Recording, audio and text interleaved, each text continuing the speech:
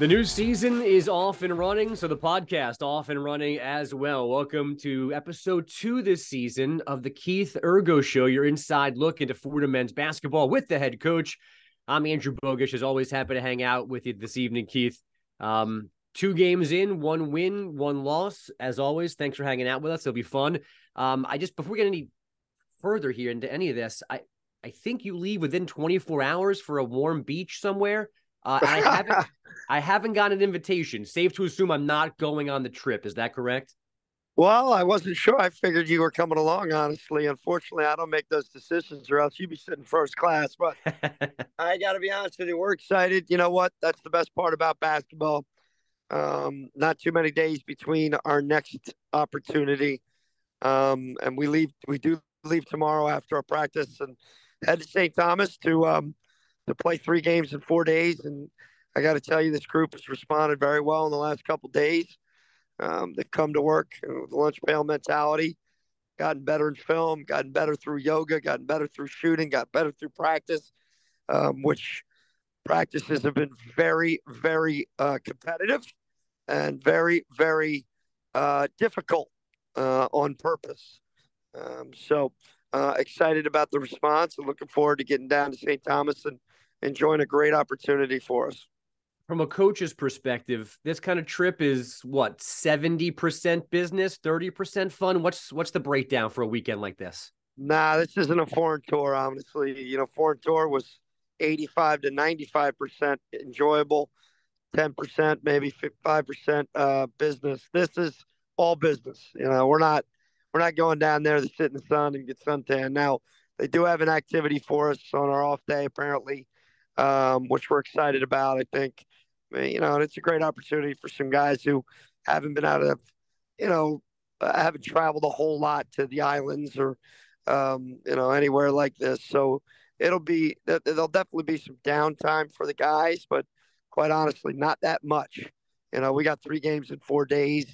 We got a lot of work to do and a lot of film to watch. And our guys understand that, and when you're trying to do something really special and continue the process of getting better each and every day, you got to have some maturity, and too much sun can wear your legs out, and they know that, and they're under they're trying to go down and win Friday, then play Sunday, see what happens Sunday, win on Monday, and see if we can walk out of there with a trophy. 3 games in 4 days. How does that affect the way you spread out minutes in that first game or 2? If at all? What? Nah, at this point, we're gonna, it's a process. We're trying to figure out best combinations, but really, dictated based off of fouls, based off of injuries and who's healthy, and quite honestly, who's adhering to the game plan. Look, we got a lot of inexperienced guys, and some talent, no doubt, and even some transfers that are really talented, but they didn't come from, a whole lot of successful programs. They came from programs that, were under 500. And as a result, they're learning our system, what it takes to get on the floor for us. And, they're learning what it takes to win. And for us, that means playing every possession like it's a championship possession. And if you're not used to that, it can take some time. And, we talk about playing really hard and trying to get to the point where we're playing together. And unfortunately, when you have some new guys and some guys that haven't a ton of playing experience, even if they were a part of our program, that can take quite some time, because you might have 4 guys playing at 100% for 3 minutes, one guy playing at 75% when he thinks he's playing at 100. Well, then you can't move on to the next block, which is together, if you don't get all 5 guys playing at 100%. So that's our goal. It's to continue to find the combinations and to keep getting better each and every day. And right now, I don't know who's going to play what minutes. It's based off of day to day and game to game at this point. But I would think when you sign up for this with the team that you have, as you just laid out, young guys, new faces, you hope to look back at this a month from now, 6 months from now, as kind of like a mini turning point, right? Like, from this trip, we did this, we did that, we did this because the guys had a chance in a unique situation to come together, maybe speed up some of the maturation you're looking for.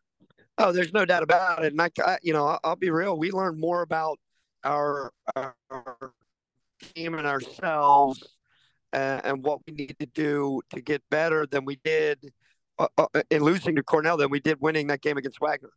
We knew that we were capable of fighting back and never being out of a game and pulling it out. But, we learned a lot more about what it takes every single day, both on and off the court, from the experience of Cornell. And these guys have responded really well the last few days.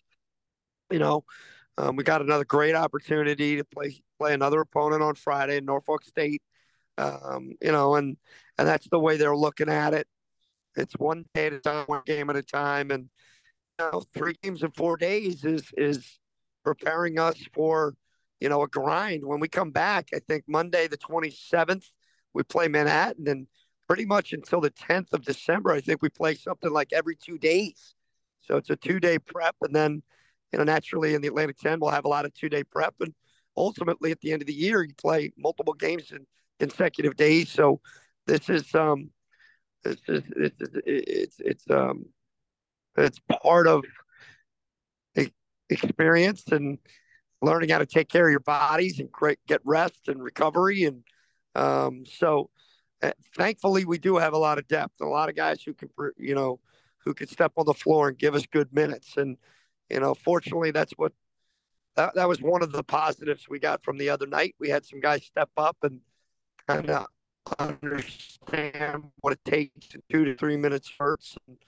Really good experience for Jameer Tripp and Angel Montas, and so we need to continue to build on that.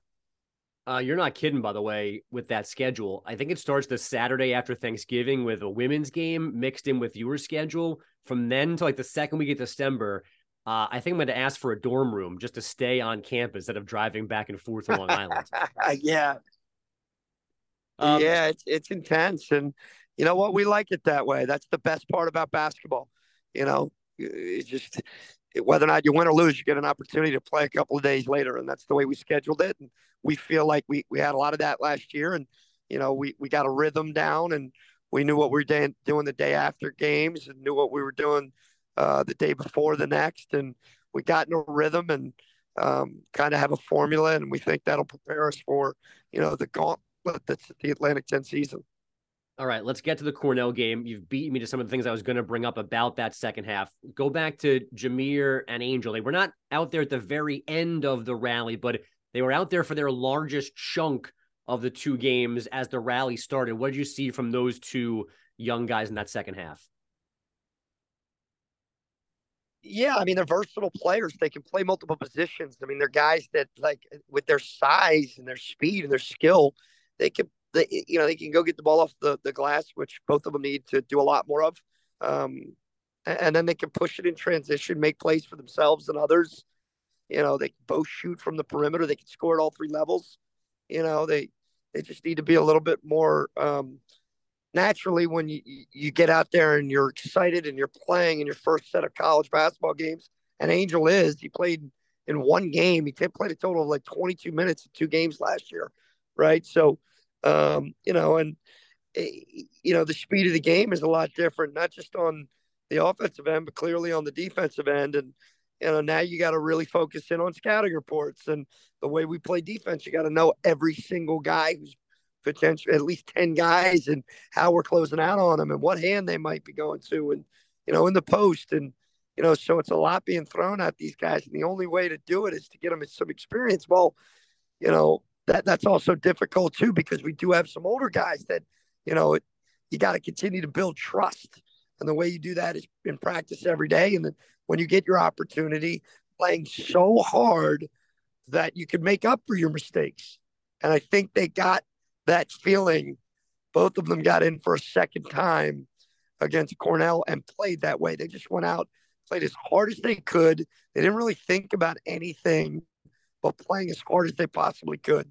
And as a result, they played more consistent and gave us a big spark.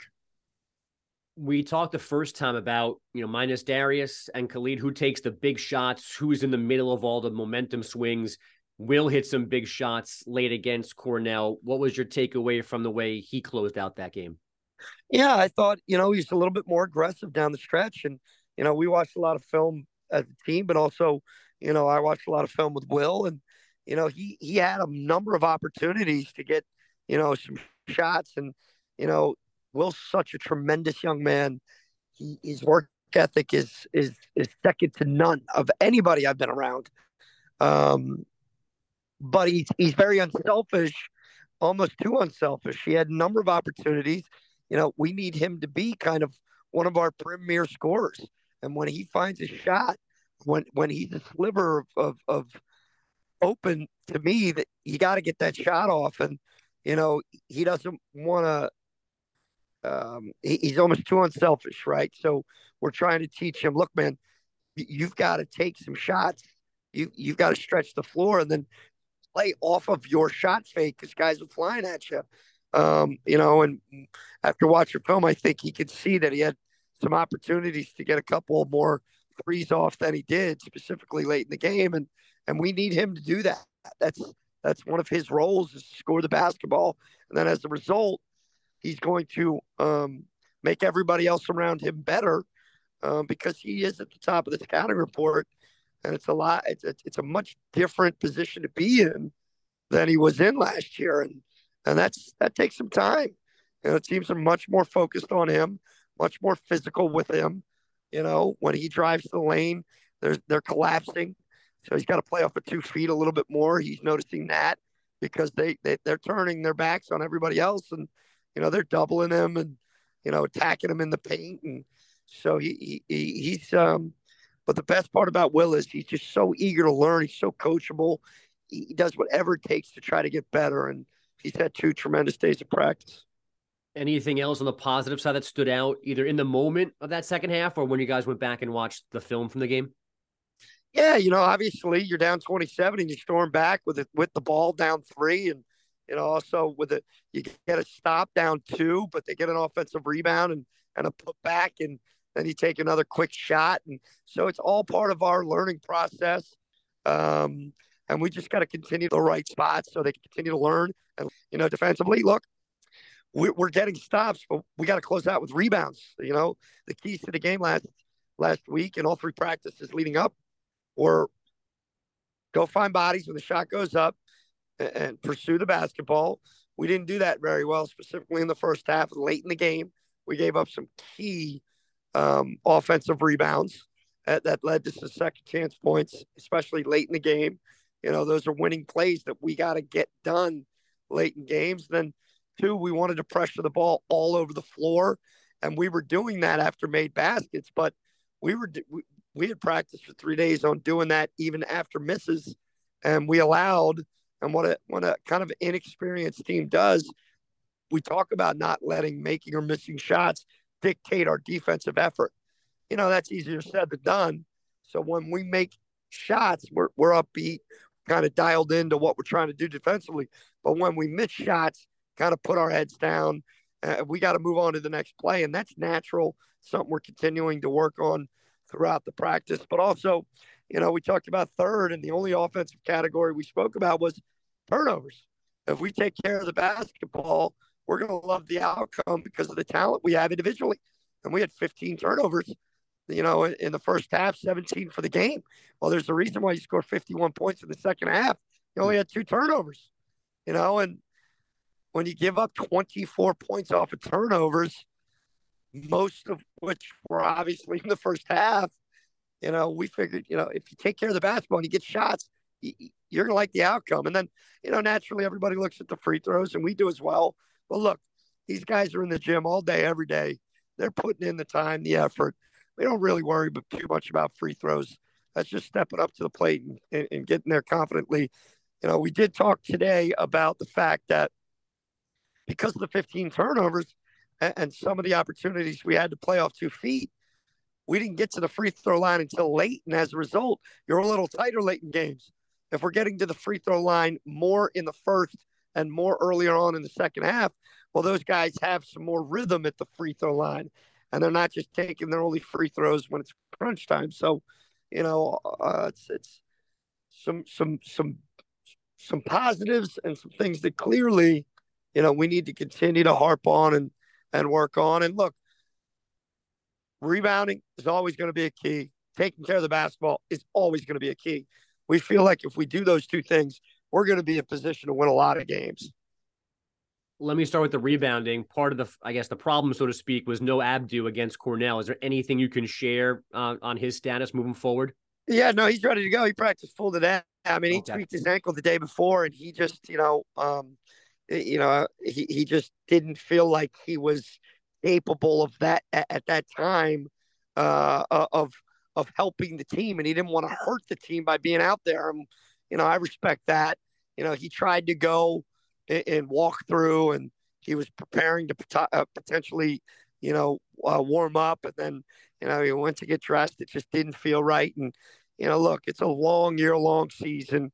We're going to need everybody, specifically Abdu, and so we're not going to put anybody in position to hurt themselves or the team in the long run. And I know we have tremendous prideful fans. I know people are upset at the outcome, but it's part of this team's journey. And I think this team's journey is one that their ceiling is a lot higher than any team in the last several years. It's up to myself and our staff to do what we need to do to get them to reach that ceiling. But we got great guys that we're not going to put them in any position not to be successful. So Abdu he's fought through a lot of pain in his career, specifically last year. He played for 6 years on a torn ACL. So nobody knows how to play on pain more than he does. So, he'll be great. He came back. He's been doing everything he needs to do with the trainers, and he had a great practice today. And I look forward to seeing him out there on Friday. So let me ask you a novice, bad basketball player, non-coach question about, practicing to protect the basketball. So in my mind, you want Kyle, Antrell, somebody else out there against Will and Jaffe, putting all this pressure on them. But if those two guys are playing defense, then they're not out there on the offense practicing against top-notch defense. So how do you put everybody? How do you have your best defensive guys against your best offensive guys, but also keeping kind of the same rotations together so that 5-man unit does the right thing on offense in the game?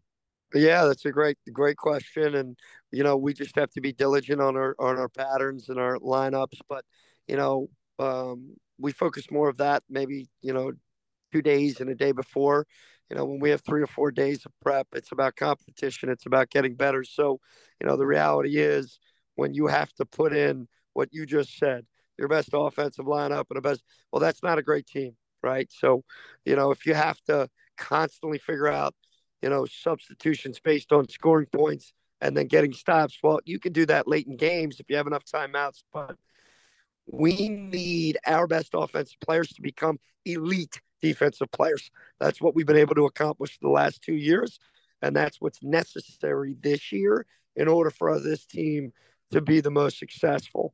And these guys are taking that challenge on. They're embracing it. They're trying to do what we're asking them to do. So practices have been extremely competitive, but there are consequences for turnovers. So we're making it very clear. If you don't play off of 2 feet or you turn the ball over carelessly, you will have a consequence immediately, and then you'll get right back in. And that consequence could be running. It could be what we call lefties, something to remind them, I really don't want to have to do that. So I'm going to be extra careful with the ball in my hands. All right, I'm going to stay dumb for a second because you said it 4 times now, and I don't know what it means. What does play off 2 feet mean? So playoff jump stops, right? So naturally, you're more under control. So we don't want to jump. We don't want to leave our feet and get caught in the air. And we've been doing that a lot lately, right? When we get 2 feet in the paint and we pivot once or twice or 3 times, we're getting uncontested layups or great perimeter jump shots. Our offense is designed based off of concepts. Obviously, sometimes we run specific actions to get specific shots for people in their sweet spots. That's obvious. But when we're playing, whether or not it's off ball screens or whether or not it's just flat out driving space and ISOs, our goal is to get the ball in the paint, play off 2 feet, pivot, and we're moving to specific areas on the perimeter. Most of the time, when you get the ball into the paint and you're in a jump stop position and you establish a pivot, most of the defenders are going to turn their backs and stare at the ball or kind of converge on the ball, which leaves the perimeter naked. Now, if they don't converge, well, now you're one-on-one with your pivot in the paint, which is tough to stop. And if you go back and you watch the tape, we're leaving our feet for jump passes. We're leaving our feet, not sure what we're going to do, and we get caught, and we get, on three people, and it's not a foul, but we get the ball knocked out of bounds, and now we're going with base OB with less than 10 seconds. So if we're playing off 2 feet, we can use our shot fakes, we can get open perimeter jump shots, or we can score for ourselves, and that puts us under control a lot more. It means we're being physical, and it's almost like getting your own post up off the dribble. That's what we mean. Gotcha. I marked this down to ask you the next time we spoke, and here we are. It caught my attention after Wagner. You sit down in the press conference, and in your opening statement, you apologize for the way you behaved on the sideline towards the referees. Did somebody catch you? And I was there. I thought oftentimes your anger was warranted. Did somebody grab you walking off the court, or did you feel that in the moment? No, I felt that in the moment, and it was just like the game against Wagner. Look, if I'm going to ask my players, or we're going to ask our players to exude, a tremendous attitude. And what that means is, you can't change what just happened. You don't want to compound a problem by making a second issue. So, for instance, if you throw the ball over, you miss a shot, sprint back and get a stop. Don't foul.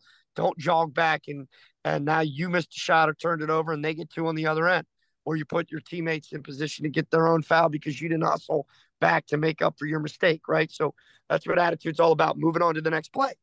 And yes, I'm going to fight for my guys. That's there's no doubt that's part of what coaching is the communication amongst refs. And, for me, though, if I get too caught up in that, I'm not doing a good job coaching. And right now, this year is different than last. We have to coach and be much more disciplined, and I have to be much more under control and less emotional. Don't confuse your passion with emotion. That's something that Jay Wright spoke to me about. Pat Chambers used to talk to me about all the time.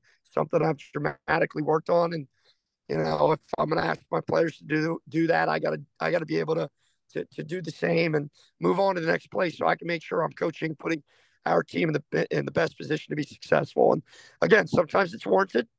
Other times it does no good, right? It does no good. It might actually even make it worse. So I'm going to tell our players to have great attitudes and move on to the next play, sometimes I'm going to be able to do them myself.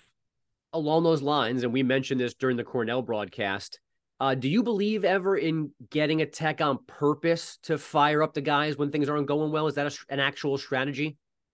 Well, if I have to do that, then we're not ready to play the game.